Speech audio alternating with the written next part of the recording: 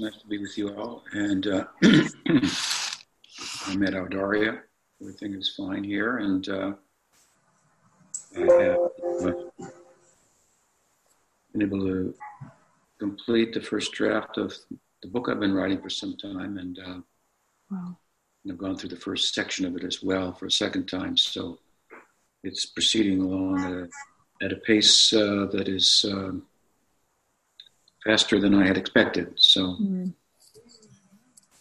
sure Nice. we'll do it, later this year. Well, it's pretty exciting with the book. Great. And you did the radio interview recently too. I did a radio interview yesterday, recently, yeah. Did you Yeah. hear it?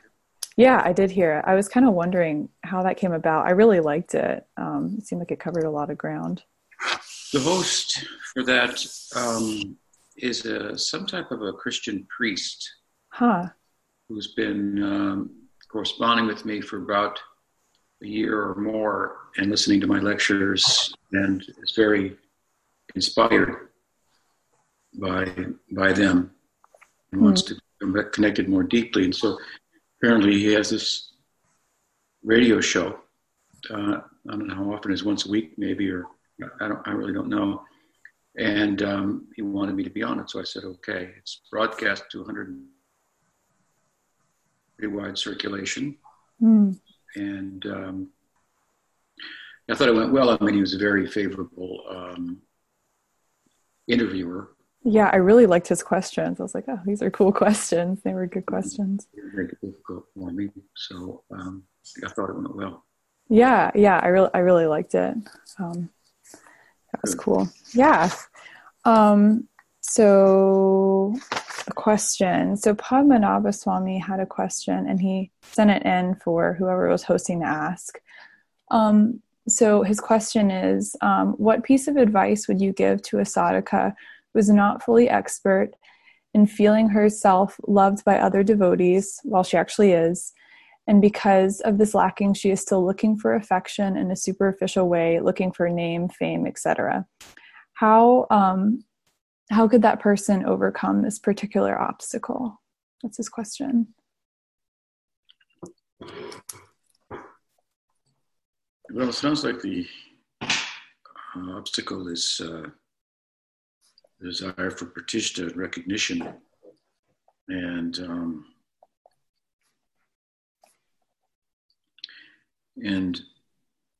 of course, it's important to point out the how empty that is, how meaningless that is, how contradictory, if you will, to bhakti that is, where we seek to honor others, expect no honor for ourselves, give all honor to Bhagwan, and so on. So I think that on the one hand, it's important to lay out very clearly how unbecoming such a desire is, to be very frank about it. Someone, maybe Raghunath Das Goswami, has said that the pratishtha, or the desire for recognition and distinction and so forth, is like the stool of pigs who eat the stool of others. So that's a very kind of a crude way of putting it, but I believe it was he who used that example to shed light on how unbecoming it is for devotees. In other paths of transcendental pursuit, it's obviously not as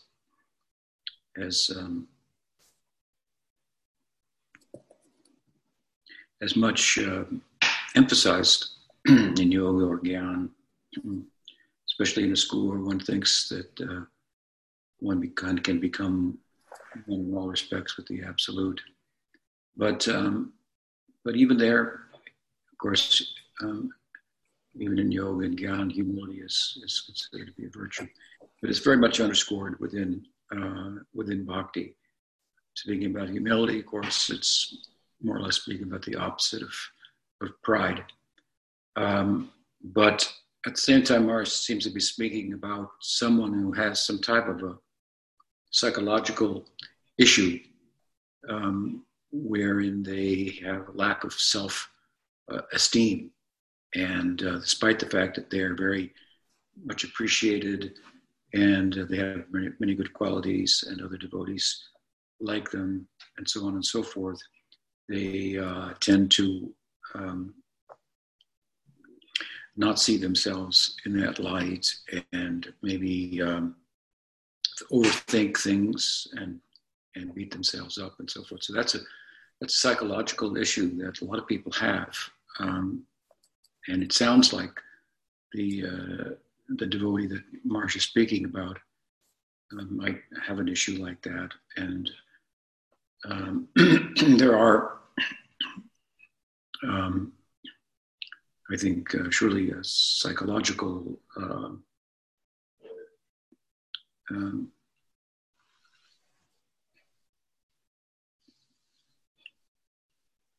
methods and guidance that could help someone with that. It's a very prominent issue in the industrialized world, and a lot of women, I think, are troubled by it, perhaps more than men. So there's a lot of advice out there about that, and there are some devotees who probably have degrees in psychology who are familiar with that issue and have techniques and tools and so forth that can help such a person. So I would advise to get that type of help either through reading about it, getting consultation with someone. It's kind of a mental issue, psychological issue that needs to be attended to, just like a physical ailment may need to be attended to, that I can better proceed with my practice. So it's not my field. I'm not an expert on that. I have experienced devotees who have that issue, and there definitely are some type of, besides the rationale of it, explaining it's not really the fact, people like you, it doesn't seem to work. But there are some real good tools, I believe, to deal with that from the realm of psychology, modern psychology. So I would advise a person to take advantage of them. And perhaps in the best case scenario, find a devotee who has a degree in psychology and is practicing in that field to help one. This is, of course, it's not bhakti to go to the doctor. It's not bhakti to work on your psychology either. But it may be something we need to do to help us pursue our bhakti, and we can look at it like that. But advice. I mean, otherwise, obviously, from a scriptural point of view, the texts are full of advices against pratishtha and desire for distinction, adoration, fame, and so on and so forth. And probably with a person with a problem like that, you could quote them all day, and it may even be counterproductive given the way they interpret things psychologically. So kind of outside help would be something I'd recommend. Okay. Yeah. So the next question is from Braj Bhumi. I see a question has come on here. Yeah, I see that. About whether my voice sound is breaking up for others. Can everyone hear very, very well? You're not breaking up for me, but maybe it would help if you were speaking louder, just a little bit. I don't know if that's a thing for everyone. I mean, Archana, can you? It's not breaking up over here. Okay. Yeah, I can hear him pretty good out from our end. Okay. Maybe it's something with, wait. Yeah, maybe it's something maybe for you, Vijay Kumar, because it seems like other devotees are able to hear okay. Yeah. Maybe it's your internet. Yeah. Yeah. Your phone was used, but I don't seem to have it here. So, Oh no, it's okay. I mean, it seems like I can just turn up my volume. It seems like it's okay for other devotees. okay, next question. Yeah. So Raj Bhumi? Good morning, Guru Maharaj. Morning. So, a long time ago, you were speaking in one class about Lord Shiva being really important in having a really important role in Gaura Lila.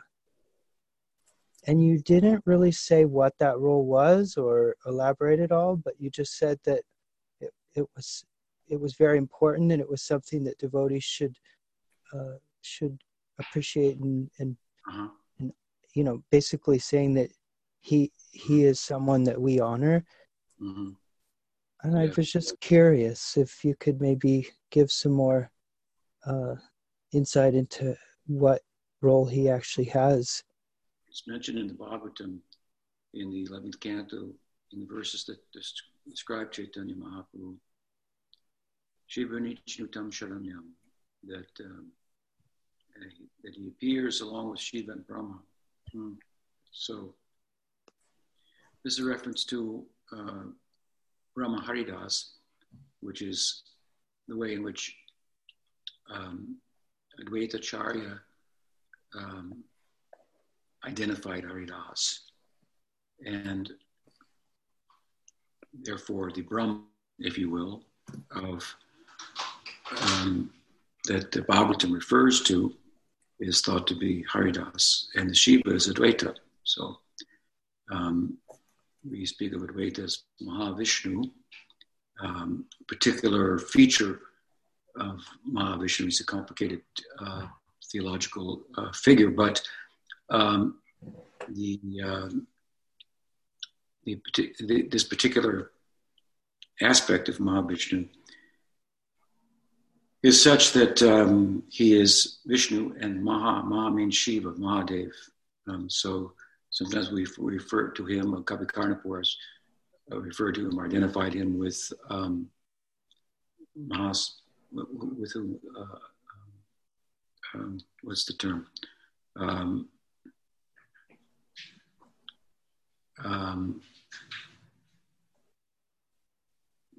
It's not Mahasankarshan, it's I can't remember the term now, but anyway, it's the form of Shiva, who's not different from Mahavishnu.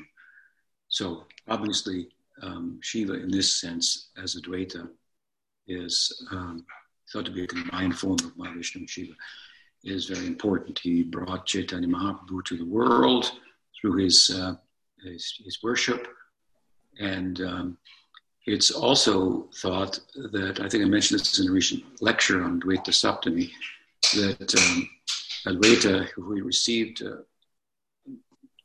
the deities of Madan Gopal in Vrindavan, who then in a dream told him to give them to a Brahmin in Mathura, which he did and felt bereft. But then they appeared again in a dream and told him that he could find a picture that Vishaka had drawn of Krishna for Radharani in such a place. And he went there and he found the picture. Of course, he took that back to Bengal, and I think it was when Madhavendra Puri came there, initiated him, and told him to get a corresponding picture of Radha drawn. And that's thought to be the origination then of the worship of Radha and Krishna within Gaudiya Vaishnavism.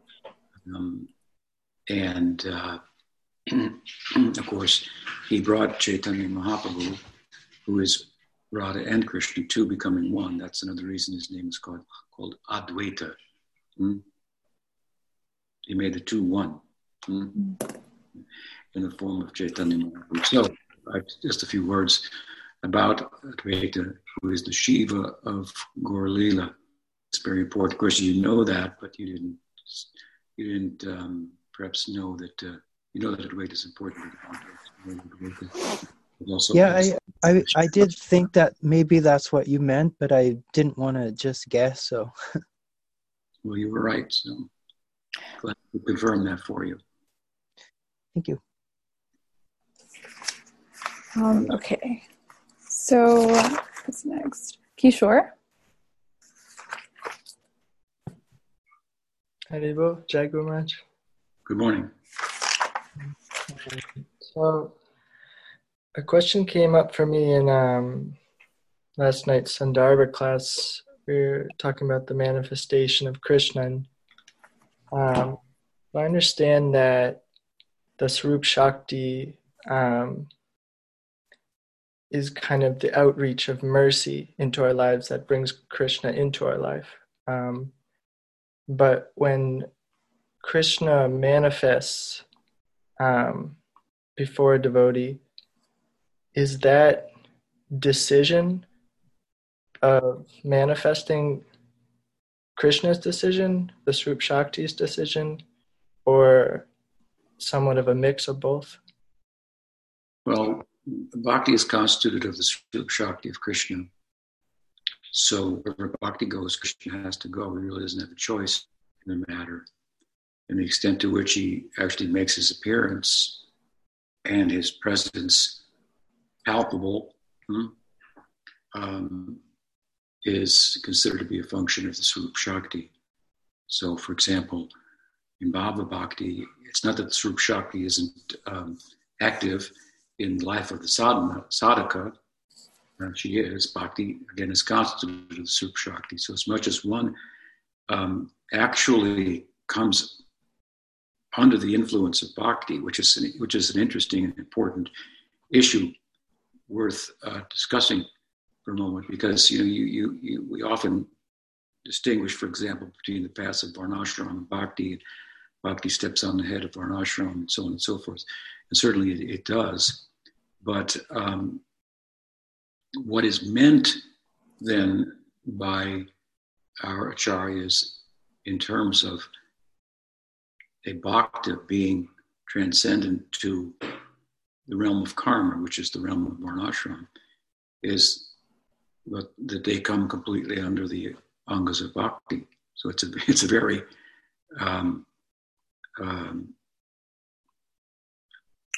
radical, if you will, lifestyle. There are many angas of bhakti. If we study them carefully, they are angas that pertain to speech, to action, to thought, and so it's supposed to be all have the power to be all-consuming of your psychological and biological self involved in bhakti under the influence of the Swarup Shakti.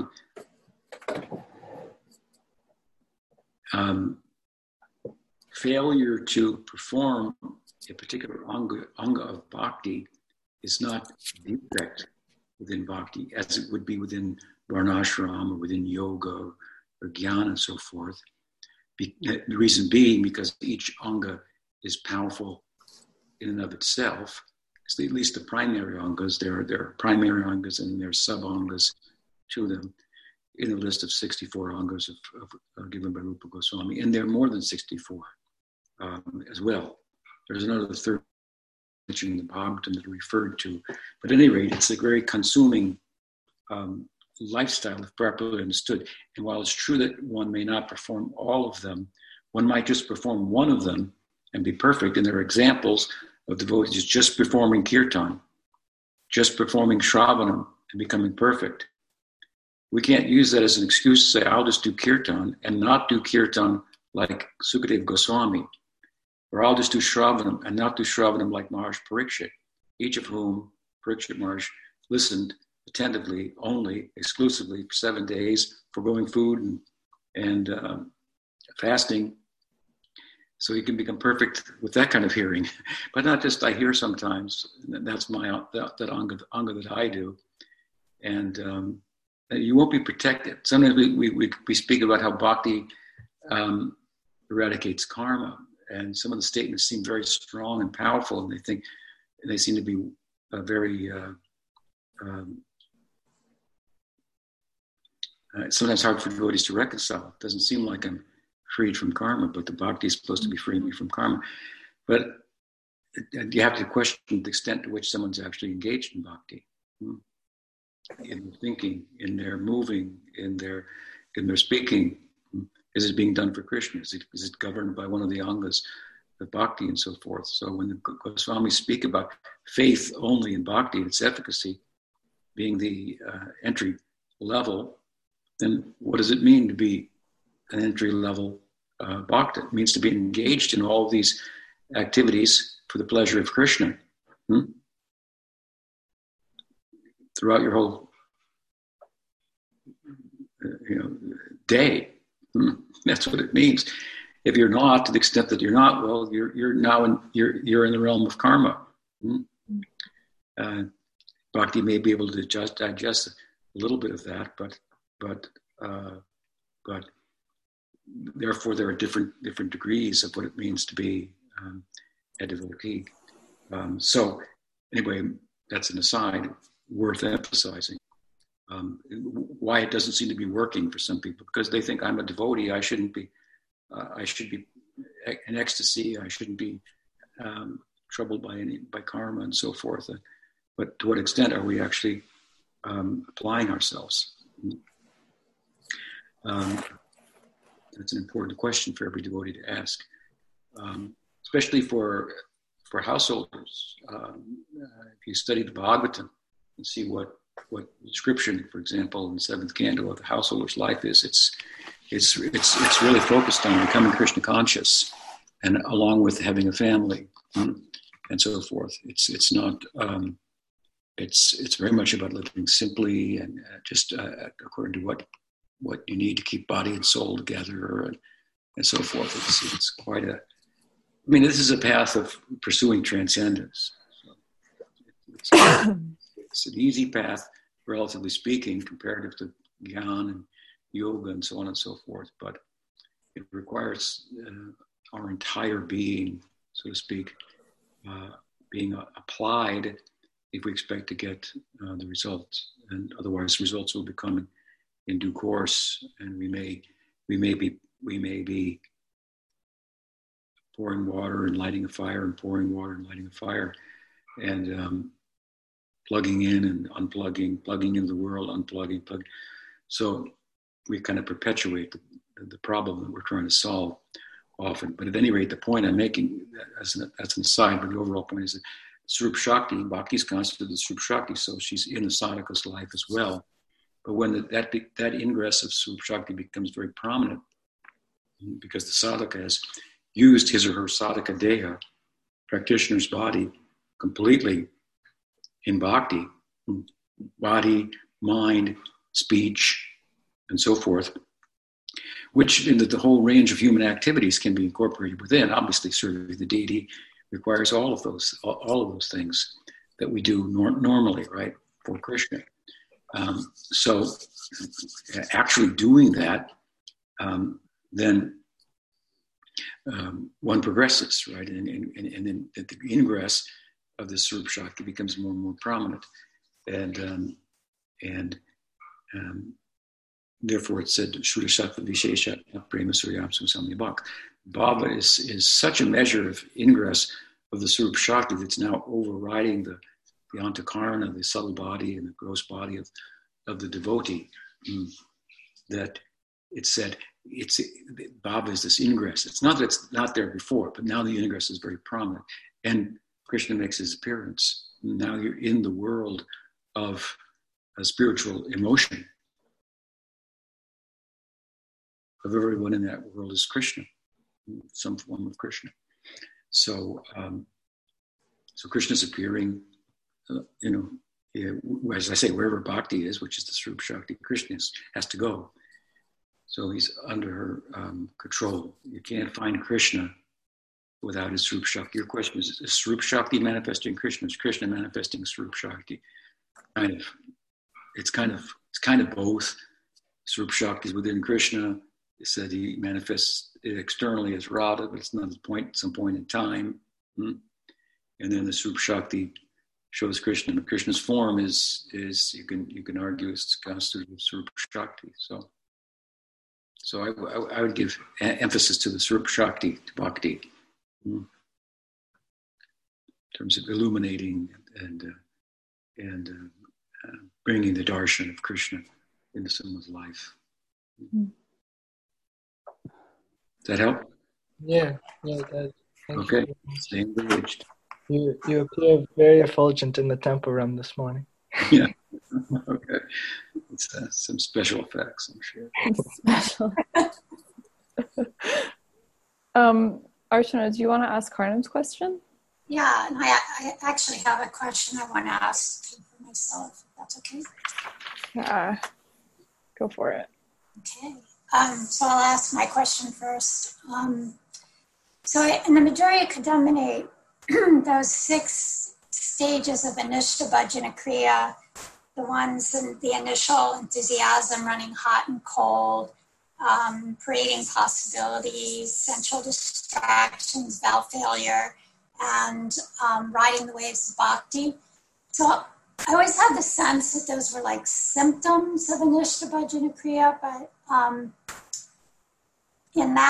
in the book, the devotee who wrote the commentary, my mind's going blank right now, but he calls them stages. And so I always think of a stage as being something that we kind of have to go through to progress, just like the stages of bhakti.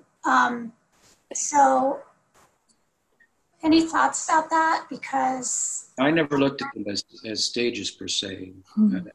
That's the insight of not the doxology. He's basically talking about different psychological conditions that are getting in the way of one's ability to practice without interruption, without consistency. And there may be other psychological,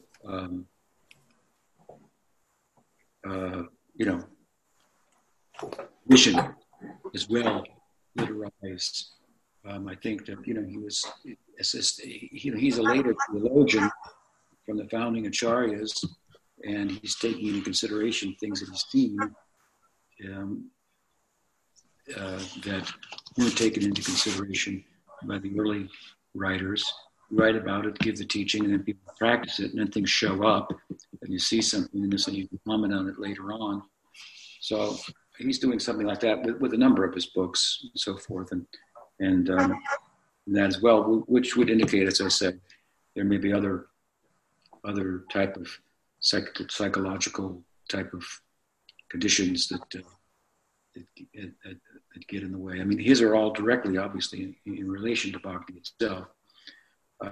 Thinking. You froze. Did he froze? Did he freeze? Yeah. Oh, wait. Can you just repeat the last few minutes, the last minute you said, because you froze for a second? Yeah, so can you hear me now? Yeah. Yeah. So there may be all of the psychological states that he lists there, all in relation to bhakti, like, for example, thinking one's more advanced than one is because one's learned a few things and doesn't realize how deep the path is, or thinking, should I get married? Should I renounce? And back and forth on these thoughts, and wasting a lot of mental energy over when in fact, on either path, when you make and go for it. So there may be other such psychological states or conditions in relation to bhakti that one could, bring up in the present, for example, also. But I never looked at those as stages that one has to go through. Their conditions that someone might suffer from. One might not suffer from utsahamai, being full of enthusiasm based on thinking that I'm more advanced than I am, that because I've understood the practice 1, 2, 3, 4, 5, 6, 7, 108, when it's actually much deeper than one realizes and so forth. That's fairly common, but not everybody necessarily has to go through that. So I wouldn't look at them as necessary stages, but as conditions that one might be affected by psychologically that would get in the way, and to acknowledge them, to recognize them for what they are, and deal with them, accordingly. I think that's the idea there. Does that help, Archon? Yeah, no, definitely. Okay. Yeah, that's kind of how I was thinking about it before, and then when he used that word stages, it kind of threw me off, and I thought, because that would mean that's progressive to, Yeah. So if I'm feeling battle failure, which is like the next to the last stage, I wouldn't think that would be a higher, getting closer to the goal, but maybe, I don't know. So that was the reason for the question. And then this is a question from Karnamita. And he says, it seems that many devotees are confused about Shaktivesha avatars. I understand them to be empowered with a certain potency of the Lord and a jiva, but it seems not always that sometimes the Lord takes position, sometimes the Lord takes a position, if I remember correctly. Prabhupada called Parashuram the Supreme Personality of Godhead. So how far do we take that as a jiva? So, and so like the guru is God in a representational form, but is also a devotee. So Parashuram has the power and strength to kill the Kshatriyas 21 times. And according to Vishwanath Chakrabarti Thakur, he is also omniscient. And yet that omniscience seems conditional or not completely. In the case of our Prabhupada being called a Shaktivesha avatar to spread Krishna consciousness all over the planet, how far should we take that empowerment, as he sometimes seems to know what the devotees were thinking or needed to hear, but in other ways, he relied on us to help him understand certain things. So your thoughts on this? Yeah, there are different types of Shaktivesha avatar explained by the Goswamis. And one is when Vishnu himself, so to speak, incarnates, one of his own powers incarnates. And so he's God himself embodying one of his powers, like Gyan Shakti or Bhakti Shakti or something to that effect. And then there's the Jiva who becomes empowered by one of those potencies of God, his potency of knowledge or Bhakti, or there's Palana Shakti in the case of Kirti, the ruling power, and so forth. So two types. And with regard to the latter, when a jiva becomes empowered by Bhagavan, that empowerment can also appear for a certain period of time, and it can also recede. And that was the case with Parashuram also, who your husband mentions. So at a certain point, his power was removed, and I think he was defeated by Rama in battle. So that's a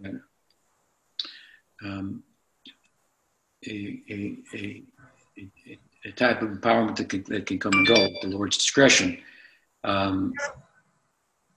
There's also a kind of a Vaish or empowerment described in Chaitanya Charitamrita. Also, I think Nrsimha Chaitanya, I think was his name, the devotee of Chaitanya Mahaprabhu. Chaitanya Mahaprabhu was appearing in, and but that was temporary. So, so I think that when the power, if you will, of Bhagavan is predominant in a person, then we honor him that in terms of the power. So as Bhagavan. So, for example, Parashuram is listed as one of the 10 avatars. There's more than 10, but sometimes 10 are selected out. And even though he is his was an empowerment that didn't last. So, we look at him in that phase when he's empowered. And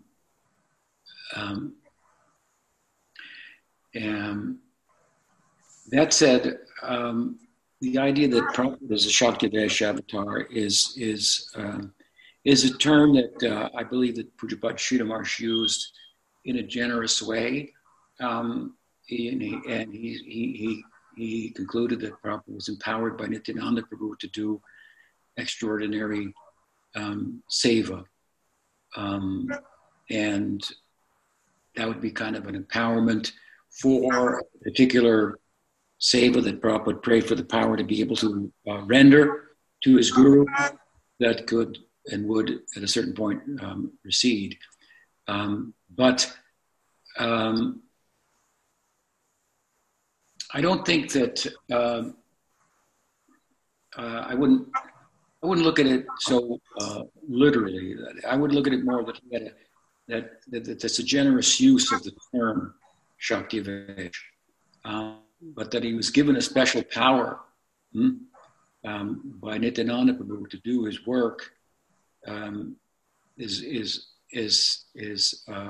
unquestionable. I think that his work was extraordinary, and Sridhar Maharaj was able to make the comparison. We weren't able to make the comparison because we only met Prabhupada in that stage. Pujapad Sridhar Maharaj analyzed him, knew him well, lived with him, and so on and so forth. Lived in Prabhupada's with Prabhupada as his host for 6 years. Knew him on a very intimate terms. When he saw him return, if you're a very analytical person, Pujapad Sridhar Maharaj, when he saw Prabhupada return from India, visited him, and so forth, he started putting things together. He saw what had happened. He saw his disciples, and he saw something in Prabhupada that, while he was unassuming in his nature as usual, still there was something extraordinary, vibrant in him that stood out to Sridhar Maharaj. And so this is part of his making his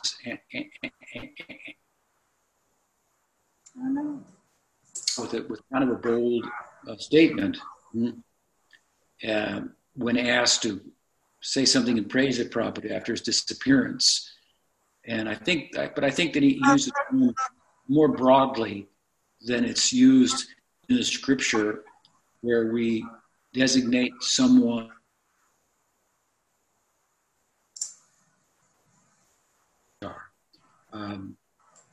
that's the way I look at it. And I think that going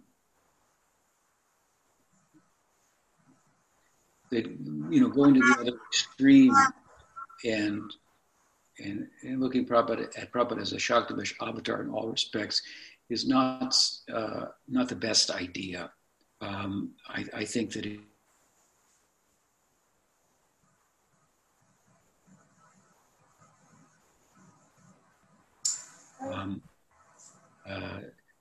and that Prabhupada tends to be, by some of his disciples, distinguished from everyone in the past, anyone who could come in the future, and so on and so forth. And it's just not accurate, and that's not taking anything away from him. But it's an analysis that lacks the glorification that's accurate in terms of what he did in time and place, that is extraordinary and historical, and so forth. And we could talk about all day and night, but the more you make him godlike, that's his worst nightmare, in a sense. Not that his devotees will turn into Mayavadis, saying that their guru is God, and I doubt that could happen given his emphasis on that side of the teaching. But to fan the flames of fanaticism is problematic. So I think it's a more loosely looked at a little bit more loosely. He was empowered by Nityananda Prabhu, who was particularly empowered by Chaitanya Mahaprabhu to Mental class, and those who were rejected from the society of Varnashram and so forth in Bengal. That was his work. Prabhupada's work is similar, analogous, and he established Gulanattai deities everywhere, which Bhaktisiddhanta Saraswati Thakur didn't do, for example. So the influence of Nityananda Prabhu was prominent in his life, and so on. But I wouldn't make him synonymous with Nityananda Prabhu, for example. So anyway, I look at the term as more generous and broad, rather than a real refined theological statement.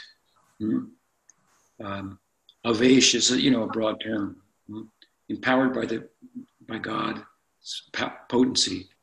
Which potency? Now you come up with Nityananda Avesh. Well, that would be a new term in itself. The Sridhar Maharaj kind of created. I mean, of course, he has power, Nityananda Prabhu, and he could empower someone to do something, and he did have empowered associates in his time, and so on and so forth. But I would like to add Prabhupada's name to the list of, Shaktivesh avatars, so to speak. I wouldn't look at it like that, and I don't think that Sridhar Maharaj, meant it in that way. But for lack of another term, empowered, by the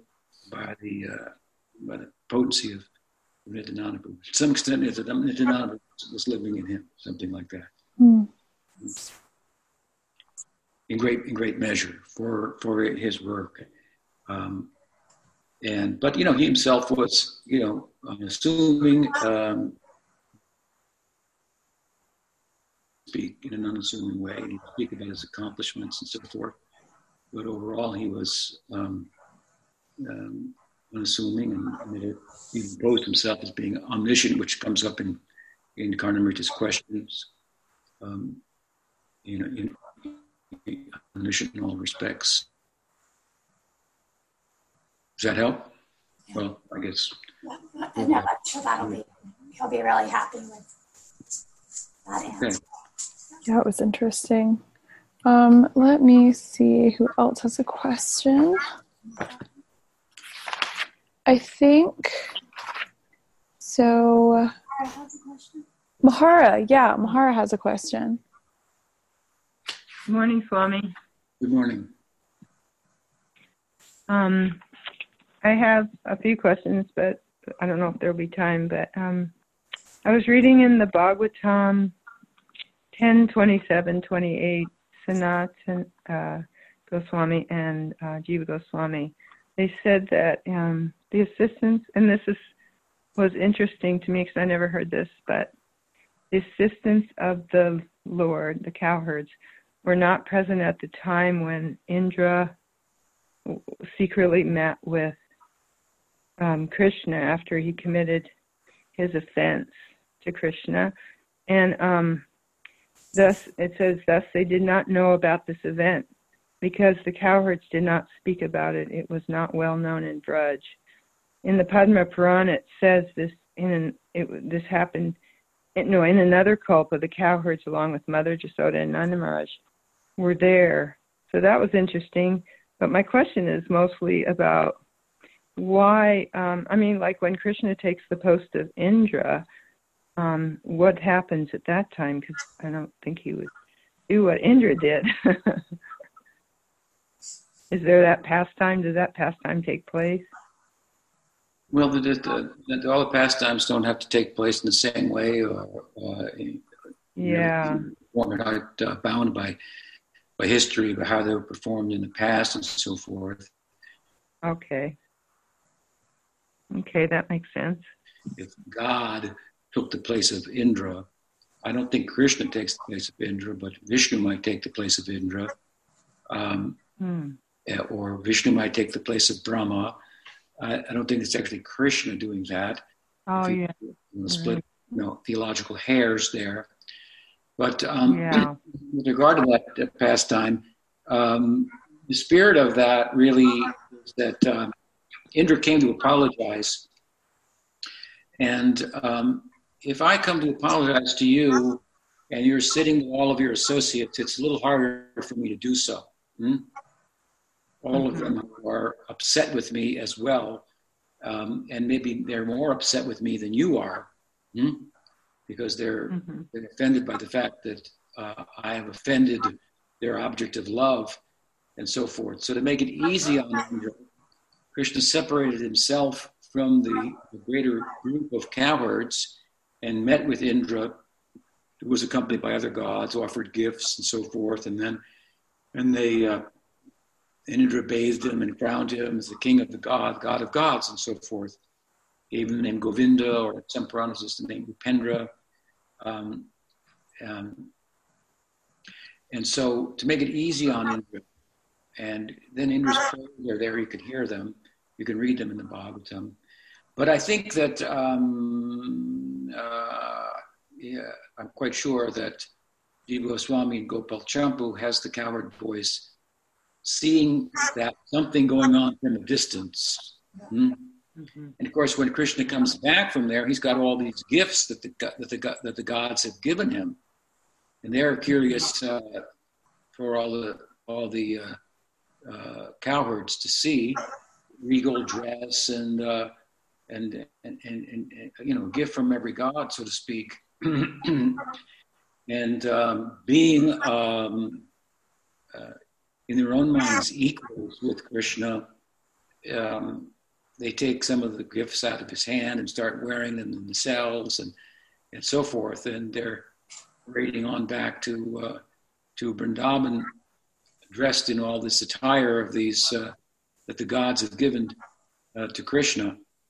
And they're quite a sight then when they return to Nandagram, and some explanation is required.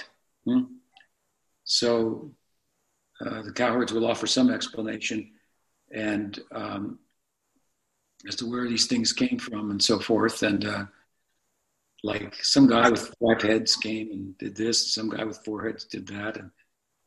And then Nanda Maharaj would think to something like, well, whatever, these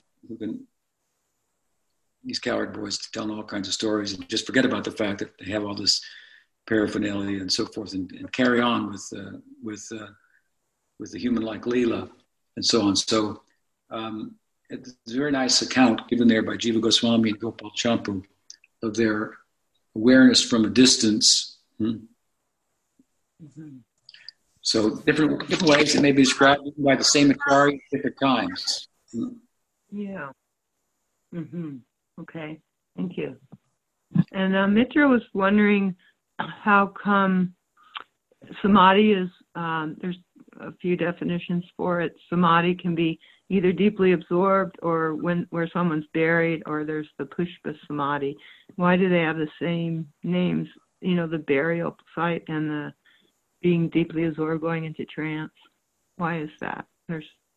Well, the idea is there that when a person enters into samadhi, once and for all, it's thought, let's say the Acharya enters into samadhi once and for all, then he retires, Krishna retires him from the world, and then so he is honoring that state, the last state that we found him in this world is being preserved, so to speak, and honored.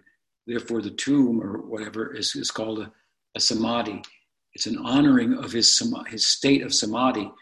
The state of samadhi would be such in bhakti that his body becomes spiritualized, so to speak. And so to honor the body, rather than cremate it, which is normally done for those who die, to preserve the body as best one can, and put it in a tomb, and that becomes a place of worship. So therefore, it's called a samadhi, a samadhi tomb, honoring his samadhi, something to that effect would be the idea. Now, it's not that every acharya has his body placed in samadhi in that respect. In fact, Bhaktisiddhanta Saraswati Thakur was cremated, perhaps by his own desire, stated desire. I'm not sure, but it was. And then, of course, the ashes were placed there. But it's been characteristic to preserve the body. At least I heard that the other day. I think that's accurate. Anyway, that's the.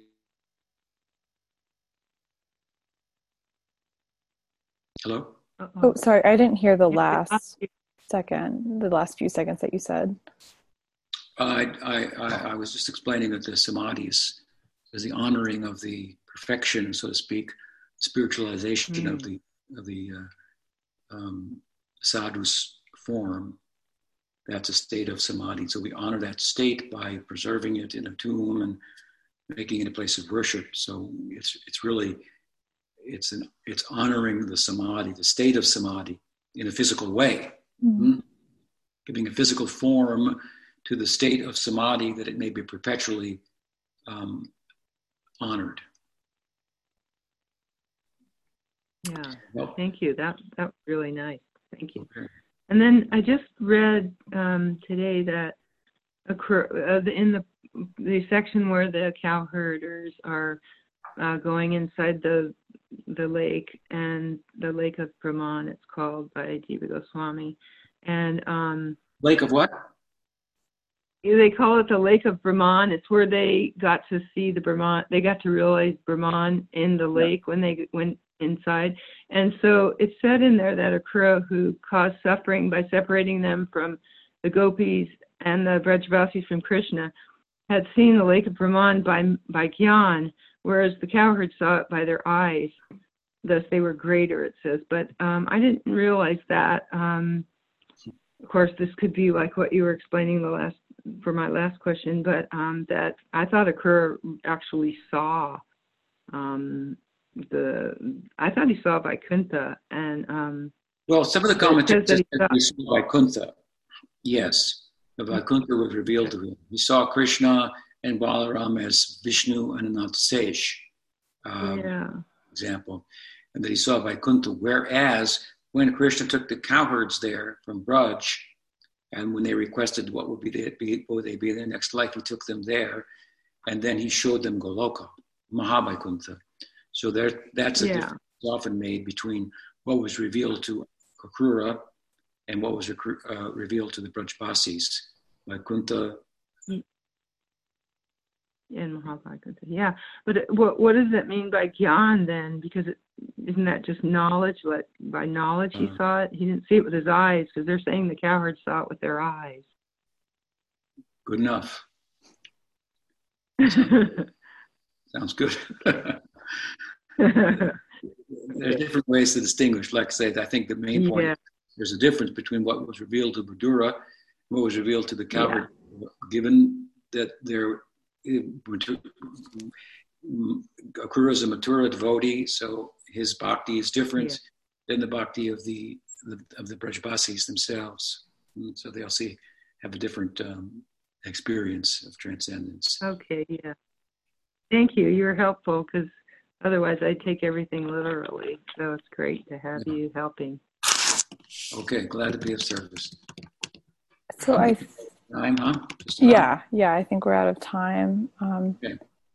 Good questions and good answers. Thank you. Next week. Hare Krishna. Okay. Arivo. Bye.